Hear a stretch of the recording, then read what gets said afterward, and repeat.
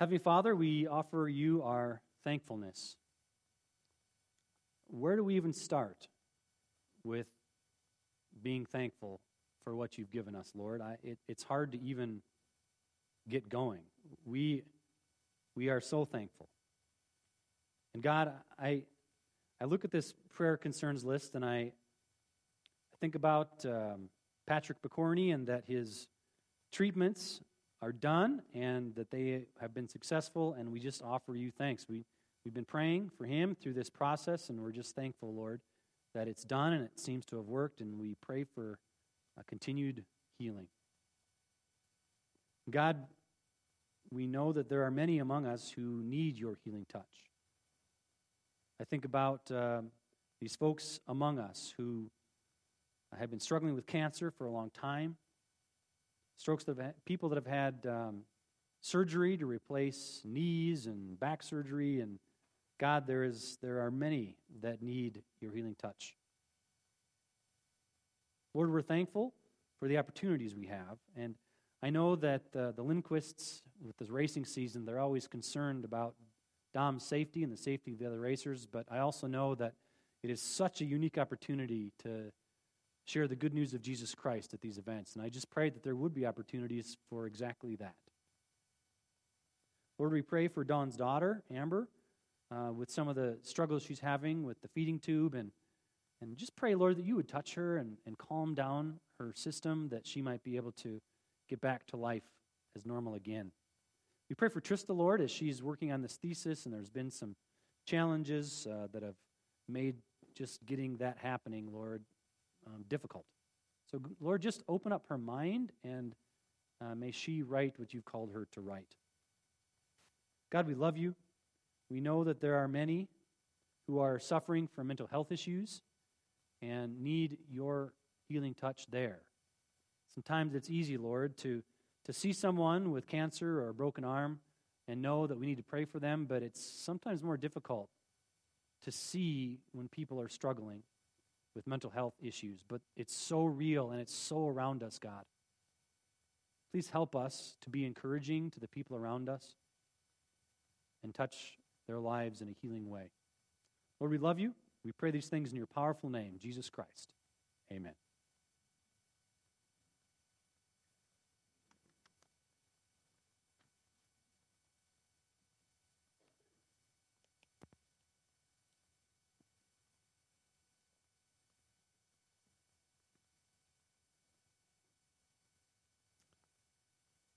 Christ is risen.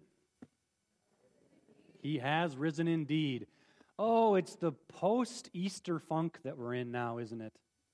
That week after Easter when it's like, oh, I got excited to come to church on Easter Sunday, and then this Sunday rolls around and it's like, oh, this bed feels really comfortable.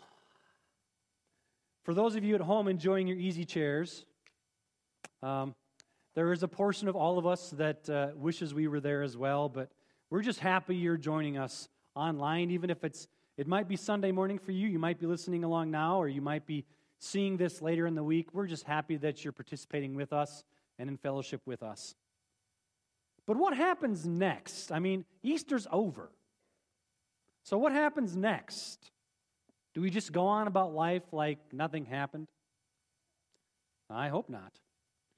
Here we are at the Sunday after Resurrection Sunday, and I'm wondering, where do we go from here? Have you ever thought? That is exactly the question that the disciples must have asked themselves. Now what? We did not expect Jesus to die. We definitely did not expect Jesus to rise from the dead. And then he did. Now what? Well, let's find out. But first, we're going to pray. God, as we open up your word today, it is with expectation. We need you, Lord. We need you, Holy Spirit, to speak to us from your word and help us to understand. Lord, interpret for us so that we can hear from you. Amen. Well, we finished the book of Luke. Of course, just as a reminder, we skipped 6 chapters in between. So we will be coming back to chapters 13 through 19, maybe this summer. We'll see how the Lord directs us. But we're going to take a little break from the book of Luke. I didn't think it was the right time to just jump back into that, because I think the Lord has something for us for the next few weeks. I told you when we were going through the book of Luke that Luke is one of two books that Luke wrote. Volume 1 is the Gospel of Luke. Volume 2 is Acts.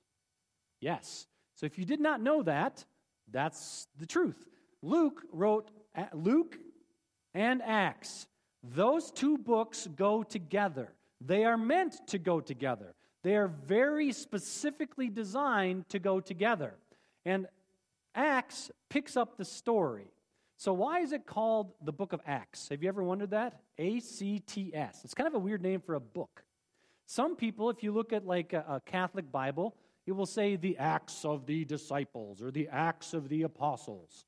And that's not a wrong name, because the book of Acts is a book that says, what did the disciples do after Jesus left them? But actually, I prefer a different name for the book of Acts. Although it is appropriate to say the Acts of the Apostles, I think it is much more appropriate to say the Acts of the Holy Spirit. The Holy Spirit moving and empowering the apostles is what the story of Acts is about. And of course, Acts is the story of how the church formed. Acts is volume 2 in the 2-volume series, Luke and Acts. Now, before you start getting nervous, I'm not going to launch into a 50-sermon series on Acts. I've already done that in Sunday school. Okay? We're not going to go all the way through Acts, at least not now, maybe someday.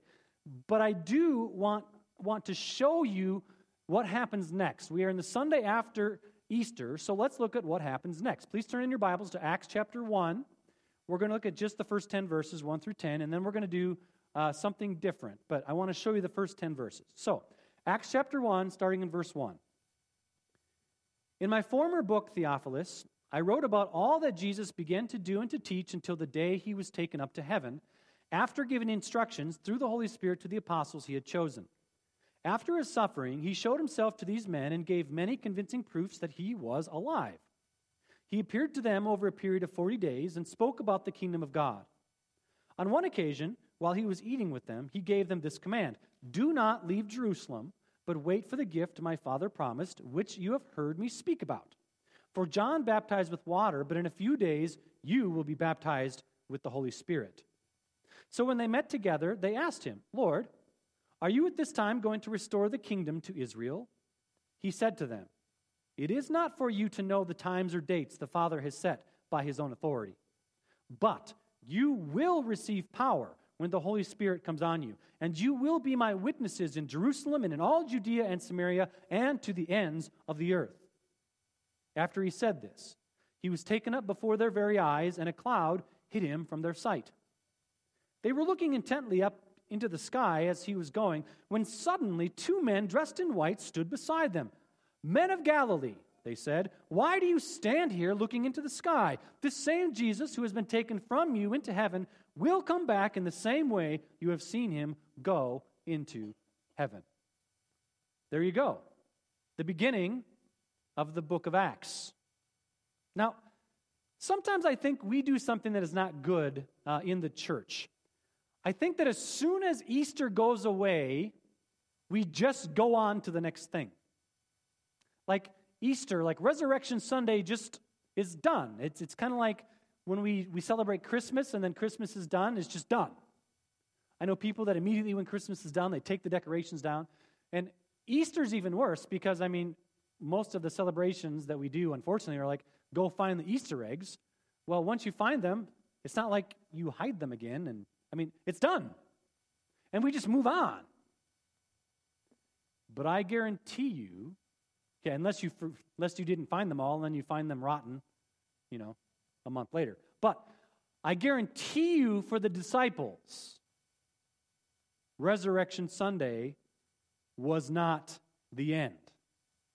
And sometimes we forget what happened next. Well, this is a New Testament timeline question. if you were part of that sermon series a number of years ago now, you will know that there is a period of time after Resurrection Sunday until Jesus ascended into heaven. So a quiz question for you. How long was it between Jesus' resurrection from the dead and when he ascended to heaven? Anybody know? 40 days. I just read it. So if you didn't know that, you weren't paying attention. So now you better be paying attention. Okay, so Acts chapter 1 verse 3 says, and I just read this, after his suffering, he showed himself to these men and gave many convincing proofs that he was alive. After he appeared to them over a period of 40 days and spoke about the kingdom of God. 40 days. Jesus was with the disciples for 40 days after the resurrection. Do you know that Easter this year was April 4th? That would mean Jesus would be with us until May 13th. Jesus would be with us right now. Now, he wasn't with them all the time. He sort of appeared and then disappeared, and he was with some and then not with others. But he was there, and he was bodily present, like he had flesh and bones, but it was over a period of 40 days. So for the disciples, it's not like this is different for us. Like Easter's done, we move on to the next thing. That was not the way it was for the disciples. For 40 days, Jesus was appearing and disappearing. He was coming and he was eating fish with them for 40 days. And in fact, did you know that in many countries around the world, this is a holiday? Ascension Day. Ascension Day is a holiday on May 13th. And in some countries like France and Belgium and even Indonesia, Indonesia isn't even a primarily Christian country. But in Indonesia, Ascension Day, May 13th, is a holiday. Like they don't work. Mail doesn't get delivered on May 13th. In America, we don't even know what it is. Isn't that strange? In Indonesia, a primarily Muslim country, they have a public holiday celebrating the ascension of Christ, and we don't even know what it is. I find that to be so odd. It's just strange why we do the calendar the way we do it sometimes. Ascension Day in the United States is not a public holiday, and it's even more amazing, and this has been true in our church as long as I've been here and even longer, we don't celebrate Ascension Day. Well, we're going to celebrate it this year. So May 13th is actually a Thursday, and in churches around the world, sometimes they celebrate it on Thursday, always the Thursday that's that many days after Easter, or you can celebrate it on Sunday. So this year, if I remember, or if you remind me, we are going to, but isn't that crazy we have to remember? Why is this something that we don't think about? Isn't that strange? I think it's very strange. Let's change that. Let's change that. Because I think that the 40 days between the resurrection of Jesus and the ascension of Jesus were critically important to the formation of the church. The 40 days between the resurrection and the ascension were so vital to shaping what the church became. And I would like the next 40 days to be critical in shaping this church. This church. I want this 40 days, as we remember that Jesus was with the disciples, to be a unique time of shaping in our church today. Jesus spent this time. He spent this time, according to what we just read, convincing his followers that he really was alive. He really was risen from the dead. He really had defeated death. He spent this time in fellowship with his disciples. He spoke with them. He laughed with them. He even ate fish with them. He was with them. He loved them. He guided them. And I can only imagine what those 40 days must have been like. How would you like to have had just one day with the risen Christ? Our minds, we can't even fathom what that would be like. I have a list of questions that would not end. If I could have one day with the risen Christ in person, physically, nail holes still in the hands and the wrists. Can you imagine what you would ask Jesus if he was with us right now? What if this was part of that 40 days? Oh, guest speaker today, Jesus Christ. We're going to have a small fellowship time afterwards to eat some boiled fish. Anybody want to show up for that meal? I hate fish, and I would go to that meal. I would eat fish at that meal, okay? And that would be like the ultimate sacrifice. Can you imagine having 40 days with the risen Christ? How would that change this church?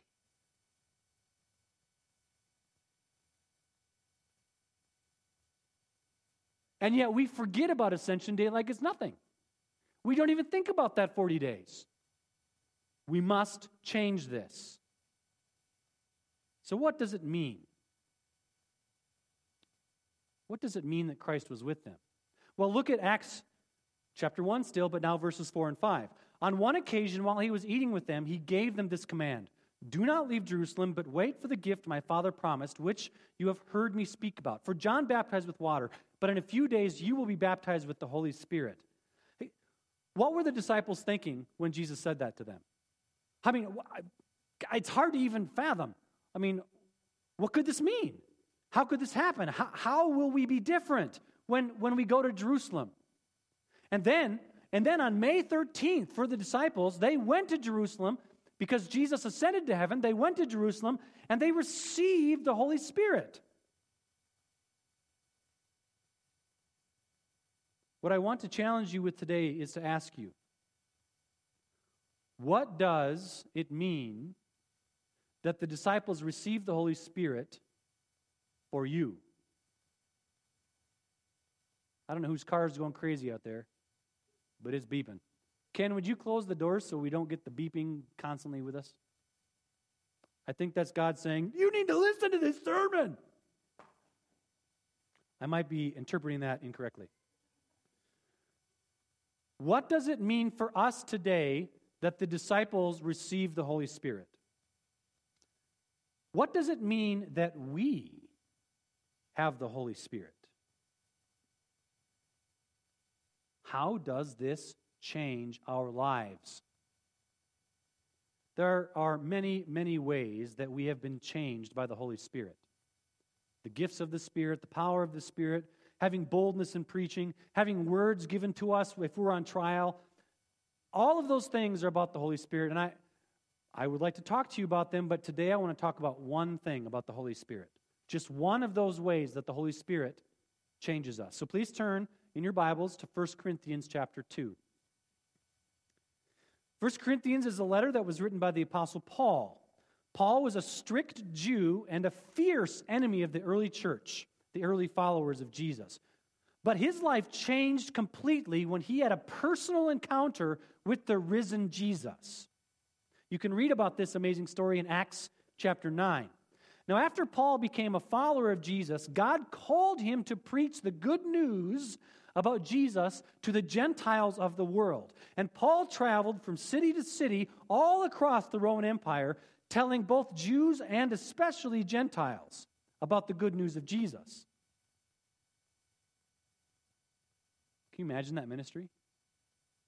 Can you imagine just listening to those sermons? Paul said, Jesus defeated death. Jesus was God himself visiting us on earth, defeated death, and we can defeat death as well because of what Jesus did. And every city that Paul went to, a little church was formed from the believers that believed Paul's message. One of those cities was in the country of Greece, the city of Corinth. Now, Paul stayed in Corinth for a couple of years, and then God prompted him to move on in his ministry to another place. But after he'd been gone for a year or two, he got word from somebody that there was problems in that church in Corinth. There were divisions and disagreements that had sprung up among the people of that church in Corinth. Now, Paul was not able to personally travel back to Corinth, but he did write a letter and had it delivered back to the city of Corinth, basically telling them what to do about these divisions. He gave them instructions. He led them, even though he wasn't with them. He was able to send them that letter so that they would know what to do about the divisions.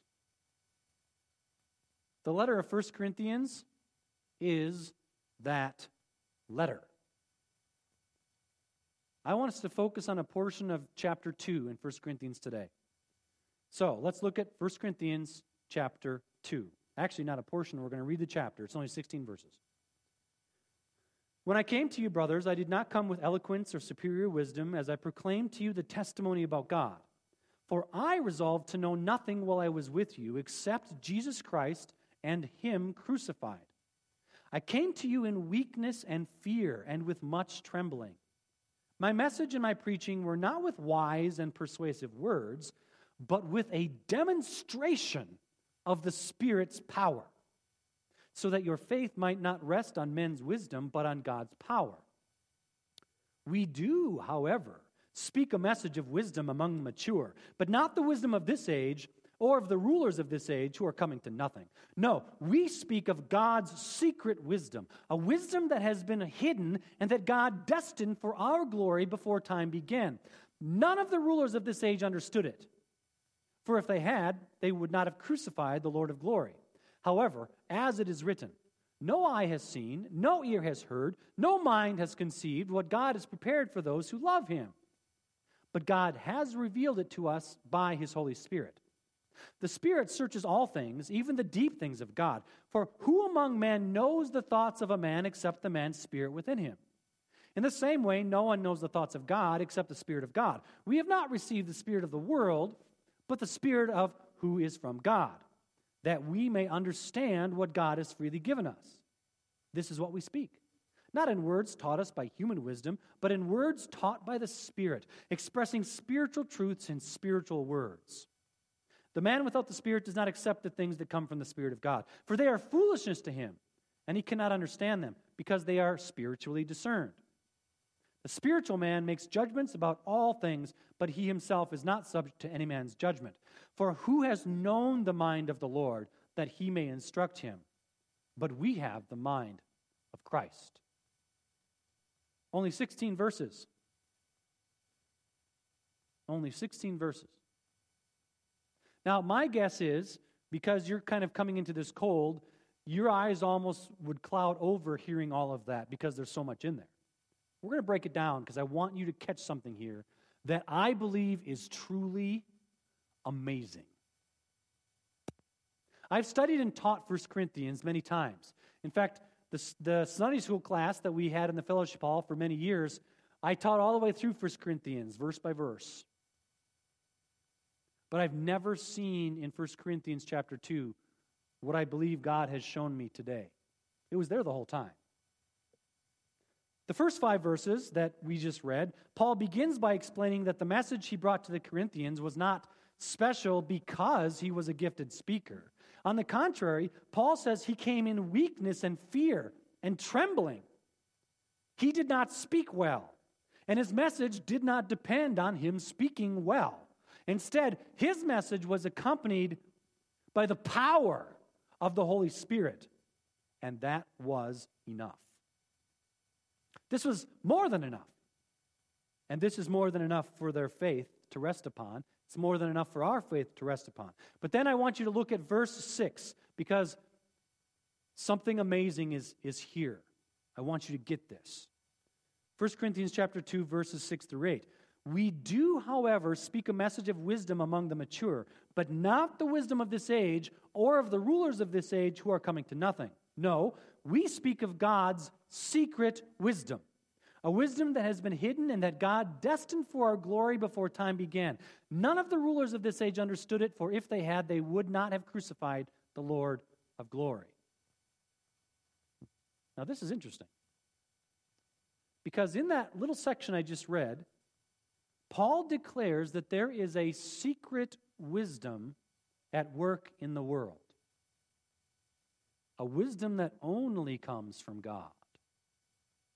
The wisest men cannot discern that secret wisdom of God, nor even the wisest women who are wiser than the wisest men.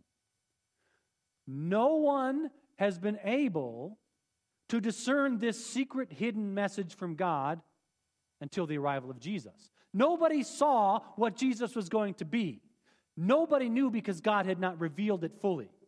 And so this begs the question, doesn't it? How can we gain this wisdom? Well, now look at verse 9. However, as it is written, no eye has seen, no ear has heard, no mind has conceived what God has prepared for those who love him. Now, if you've got your Bible open, you'll see that this is a direct quotation from the Old Testament. Isaiah chapter 64, verse 4. So Paul quotes Isaiah 64, verse 4. And he's saying this because he's saying Isaiah knew that God had a wisdom he had not yet revealed to mankind. It was hidden. Even to the greatest of people in the Old Testament, it was hidden. It was not made known. But then Paul says something in verse 10. Look what he says next. After this, he says in verse 10, but God has revealed it to us by his Spirit. Now, God has revealed it to us by his Spirit. The secret wisdom of God that nobody before Jesus, nobody knew that wisdom before Jesus. We now have access to this hidden wisdom that nobody had access to before Jesus. How? Through the Spirit. Through the Spirit. Through the Spirit, we have access to knowledge of God that nobody before had access to. This is profound, but it's even better than you realize.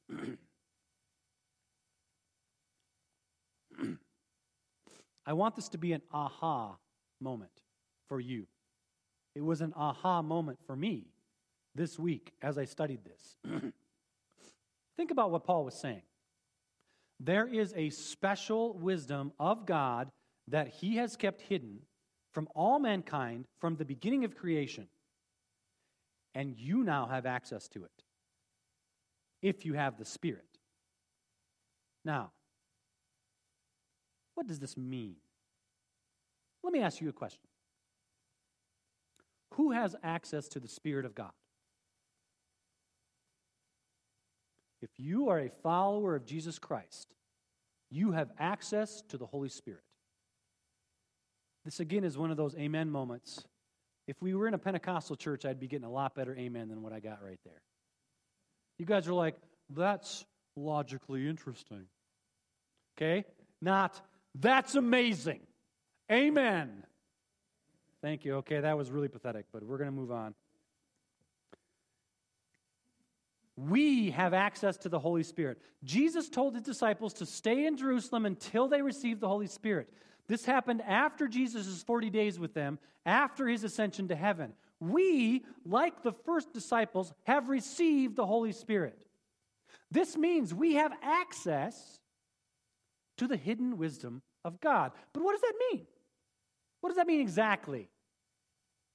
This is the exact point where I deepened my understanding through the Spirit of God this week in this passage. Okay, so now let's look at it together. Look at verses 9 and 10. However, as it is written in Isaiah 64:4, no eye has seen, no ear has heard, no mind has conceived what God has prepared for those who love him. But God has revealed it to us by his Spirit. And the Spirit searches all things, even the deep things of God. My whole life, and I want you to hear this, my whole life, I think I've been missing something in this passage. My whole life until this week. Because in my whole life, I've read this passage dozens of times. I like the book of 1 Corinthians. But here's the way I've applied this passage. So, no eye has seen what God has prepared for us. What God has prepared for us. I have always interpreted that to mean heaven. I have always interpreted this verse to apply to heaven. In other words, I always thought Paul was saying, God has been preparing heaven for us. And the Holy Spirit will reveal to us that we have an eternal home. Now, I believe that I wasn't wrong. I believe that that's right. I mean, I still believe this. After all, Jesus, I've gone to prepare a place for you. In my Father's house are many rooms, right? I've gone to prepare a place for you. So I've always interpreted this verse like that. And you hear that verse often at funerals, right? That Jesus went to prepare a place for us. And the word prepare is there. So I've always just thought this verse in 1 Corinthians chapter 2 was talking about our eternal reward. That the Holy Spirit is showing us, revealing to us that our eternal reward is being prepared for us. But listen to what else Paul says. And this next section that I read, when I read it the first time, I saw your eyes glaze over. And my eyes glazed over also when I read it because I didn't really understand how this next section we read could apply to what I just said.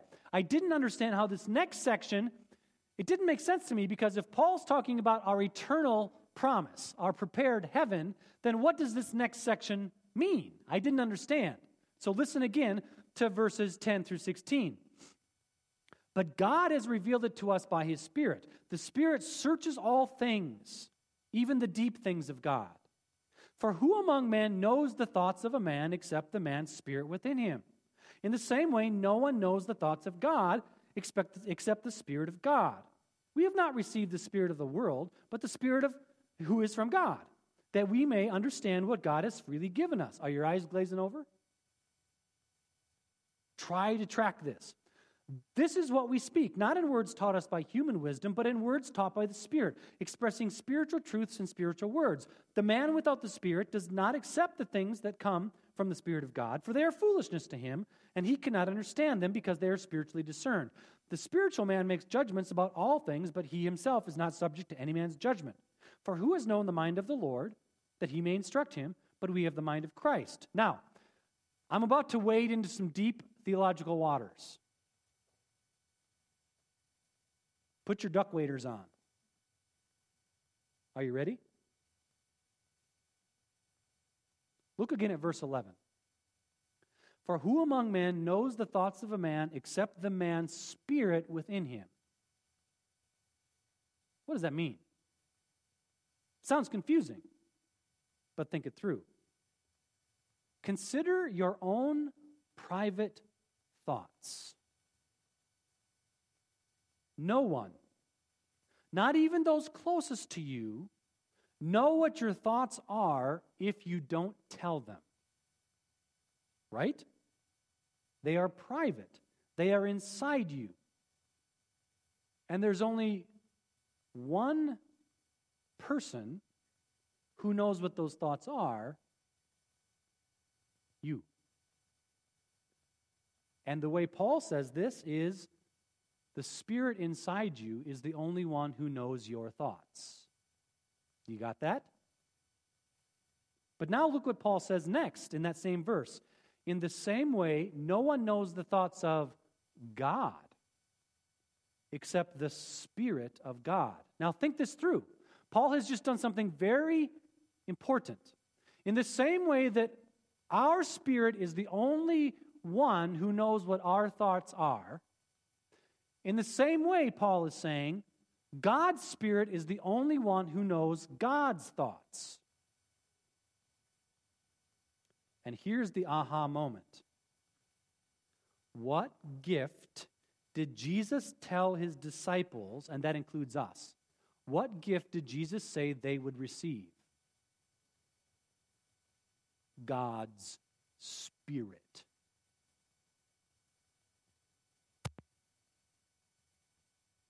Look at verse 12.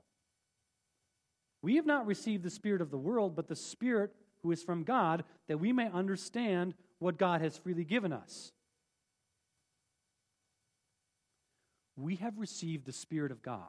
Now, this is where I want this to really sink in. As you consider what Paul just told us about God's Spirit being the only one who has access to God's private thoughts.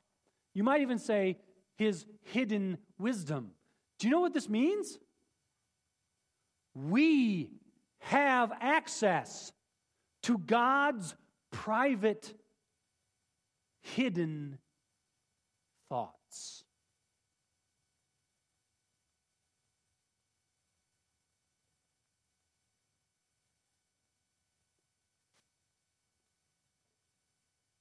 This is what we speak, not in words taught us by human wisdom, but in words taught by the Spirit, expressing spiritual truths in spiritual words. The man without the Spirit does not accept the things that come from the Spirit of God, for they are foolishness to him, and he cannot understand them, because they are spiritually discerned. The spiritual man makes judgments about all things, because he himself is not subject to any man's judgment. For who has known the mind of the Lord, that he may instruct him? But we have the mind of Christ. Church of God, Bertha, Minnesota, hear this. You have access to the mind of God.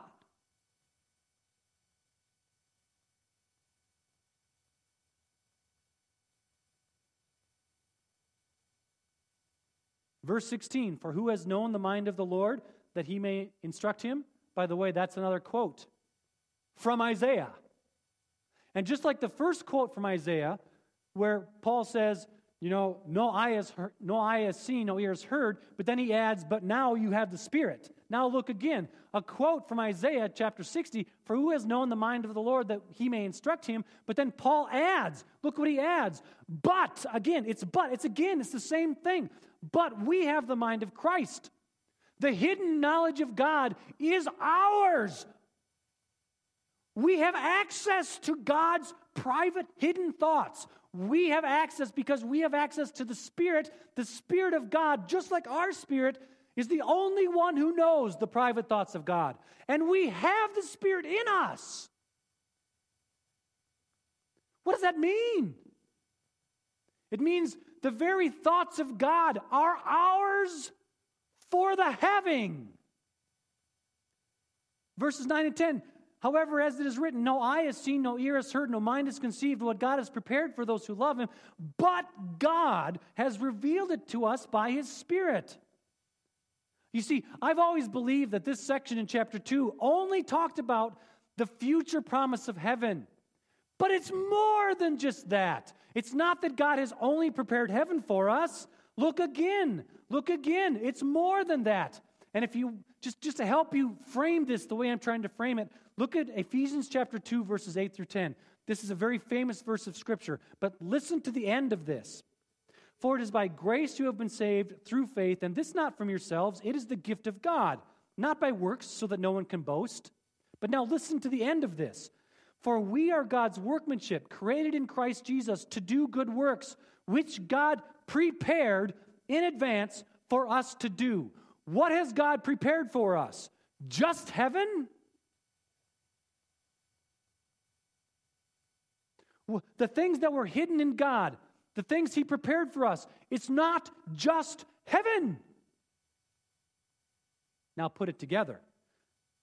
Back in Corinthians, no eye has seen, no ear has heard, no mind has conceived what God has prepared for those who love him. But God has revealed it to us by his Spirit. You guys, only God's Spirit knows his thoughts. We have God's Spirit, so we have access to God's thoughts. God's hidden thoughts about what he has prepared for us, both in heaven and right now, we have access to. You can know God's thoughts for your life right now because you have the Spirit. Right now, you can know God's thoughts for what he wants you to do right now. Because you have the Spirit. And only the Spirit knows these things. Verse 16, for who has known the mind of the Lord, that he may instruct him. Read that. Read that last line. Read it out loud.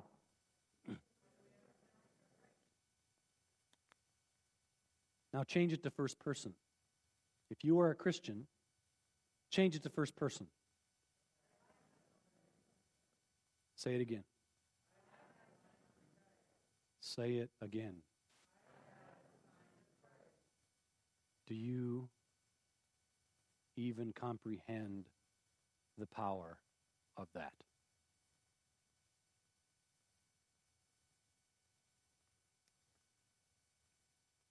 How do we get access to?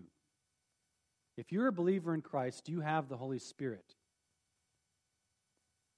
All you have to do is ask. I think most Christians don't know how to do this. In fact, I am convinced that this is one of the greatest tools of the enemy. See, we have access to the mind of Christ. We have the mind of Christ. We have access to the Spirit who gives us access to the private thoughts of God. But somehow, we have been deceived into believing that we don't. Well, I wish God would just tell me what He wants me to do. I wish God would just tell our church what He wants our church to do.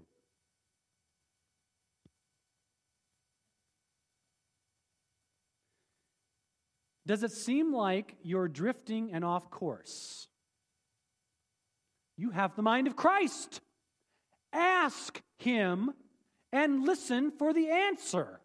Now, here's the thing that's amazing to me. Because when Christians talk about prayer, do you know what we think of? And this is probably, in large part, the fault of the church and pastors over the centuries. Because when you think of prayer, if I said, what is prayer? What you might think of is me standing up here for an indeterminate amount of time, jibber-jabbering to you in flowery language. That's probably what you think of in prayer. And somehow you probably have decided that prayer for you is you praying to God, maybe at night. Lord God, please be with us tomorrow. Protect us as we go about our business and give me opportunities, Lord, to share your gospel. And Lord God, we love you, and please be with grandma, whoever, who's got a broken leg, and help them get through that. And amen. That's what we think prayer is. Hey, you have the mind of Christ. Do you know what that means? You can ask Him, and He will tell you. See, here's the problem with praying, Christian praying today. We think praying is us talking. Yes, there is some of us talking because it's a conversation. But you know, I believe praying is much less of our talking, and it's supposed to be us listening. Just imagine if you were, during that 40 days when Jesus was here, if I was having Jesus here for 40 days, do you want to know what I would do? Think about what you would do. I'll tell you what I would do. I would ask Him questions. I would say, God, Lord Jesus, tell me what I need to do here in Bertha as the pastor of this church to make the kingdom of God expand. Tell me what I need to do, Lord, so that we can come together in unity. God, tell us. And then you know what I would do? I would shut up. Right? Wouldn't you? If the risen Christ was standing in front of you, was sitting and saying, let's have a fish fry. If Jesus came up and said, let's have a fish fry, okay? I would politely eat the fish, like I said earlier, and I would shut up because I would just want to hear what He has to say to me. Wouldn't you? But how do you pray? Think about how you pray. The last thing we do when we pray is be silent. That's messed up. I'm calling it out. That's messed up. Does it seem like your relationships are strained because of COVID? You have the mind of Christ. Ask and listen for His answer.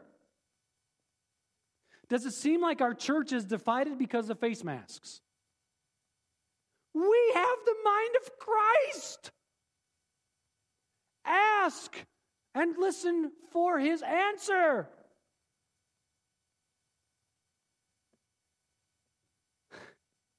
How do we do this? Pastor Mike and Pastor Sarah, would you please come up here? I'm not sure Mike left. I need somebody else to come up and hand these things out, would you? We're going to do something. We're moving into the application. Trista, would you help hand these out? One to every person. Kids can get one if they want one. Definitely the teenagers get one. Teenagers and adults. You're going to be getting something. We're going to try something I've never tried before in our church. This is a 40 days of purposeful prayer, seeking the mind of God for our church. This is journal number 1. It's going to take us from April 11 through April 24. 2 weeks. in 2 weeks from today, I'm going to hand out another 2-week journal. Now, here's my hope. We have access to the Spirit of God. We need to ask Him, and then we need to be quiet and listen for His response. I'm going to ask you to do something that you maybe have never done before, and I know this sounds bad. I'm going to ask you to actually listen for God's answer. And think about that. This is a prayer journal in which most of what you're going to be doing is being silent.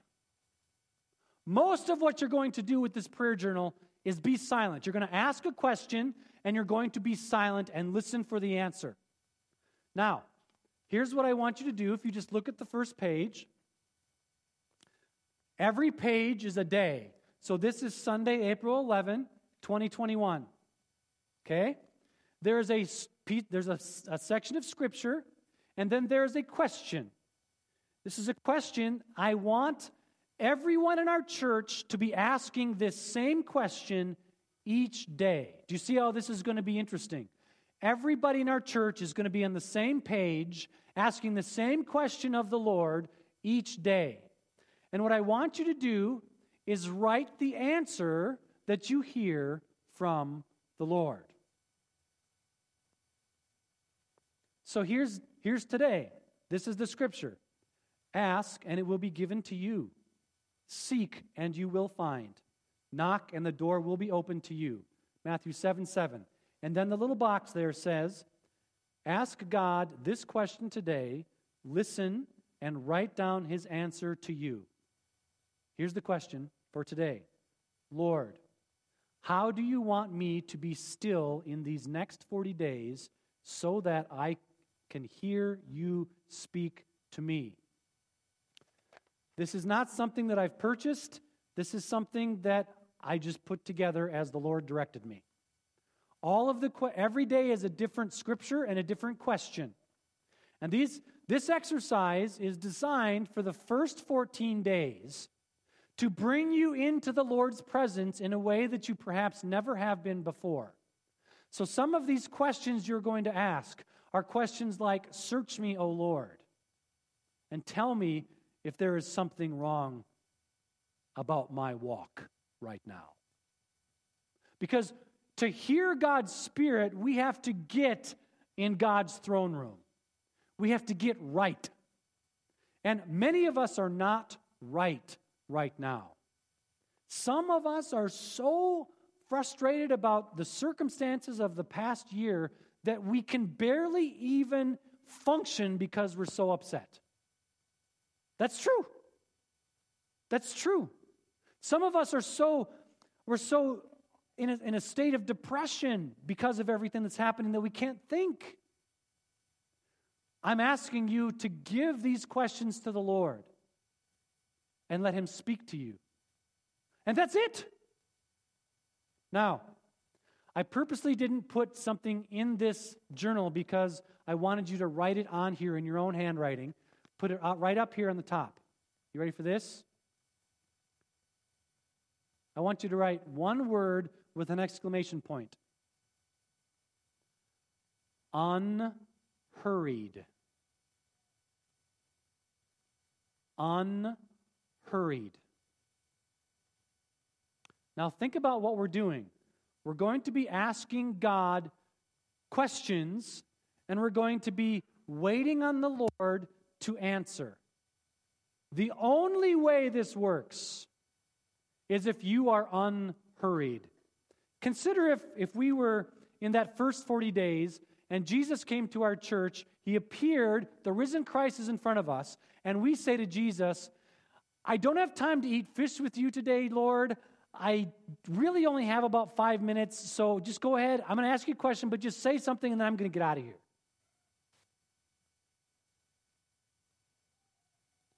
Do you think God's going to respond? Lord, I just can't wait very long for the answer, so I just got to get going. No. Unhurried. Now, on some days, unhurried might be 15 minutes because God tells you what you need. right away. On other days, it might be longer or shorter. It's not the amount of time. I'm not saying you need to do 30 minutes a day. That's not what I'm saying. I'm saying whatever time you give this every day, it needs to be unhurried time.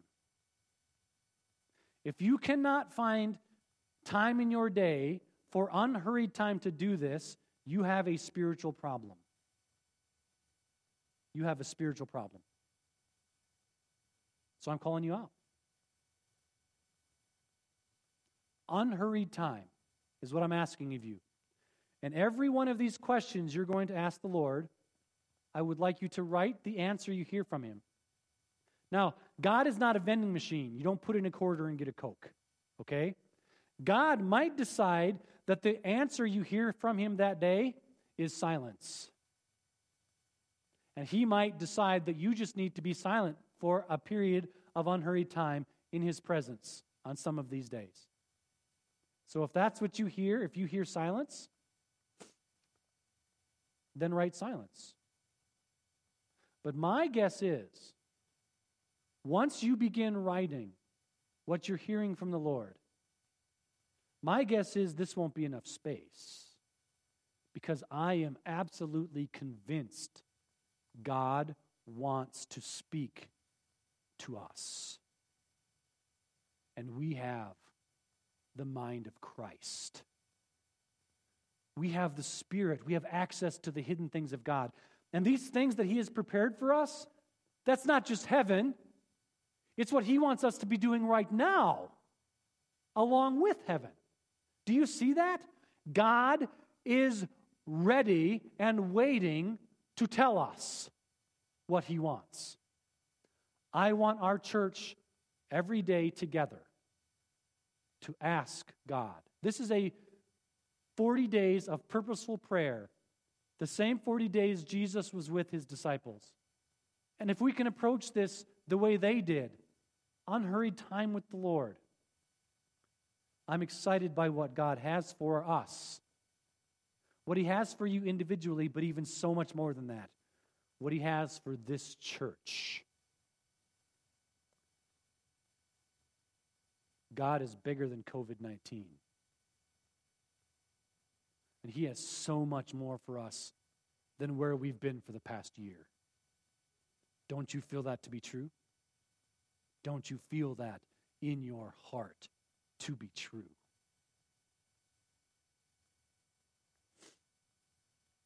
If you are at home, it was on the screen, text me, I will get you a journal. And the last thing I'll say is this. This is a 40 days of purposeful prayer. I have been announcing on and off that we have prayer groups that meet. One is on Monday. The Mords meet on Monday. And one is on Wednesday at 6:30. Hey, y'all, those have not been real well attended. I'm going to be in Arizona next week, so I won't be at the Chaffins. But I told the Chaffins to be prepared for a number of people coming into their house to pray. Wouldn't it be appropriate to seek God's answer to these questions together? What if you just invited some people over to your house to pray about some of these questions this week? Just do something informal. Call your friends. Come over. We're going to pray about Pastor Jason's prayer guide. What's stopping you from doing that?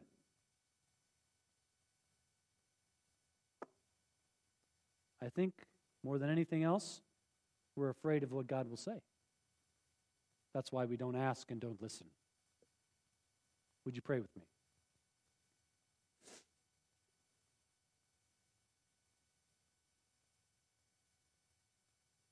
We have the mind of Christ, which means, God, we have access to the things that you have prepared for us to do.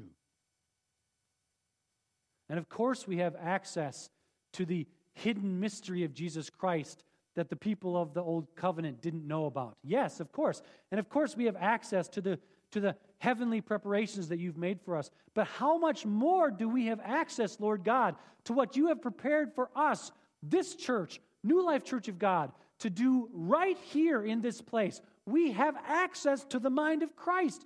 We just haven't asked.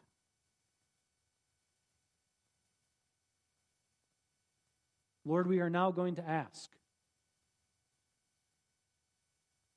Holy Spirit, speak to us. We are focusing together for 40 days. We welcome you, Holy Spirit. Speak to us the mind of God. Amen.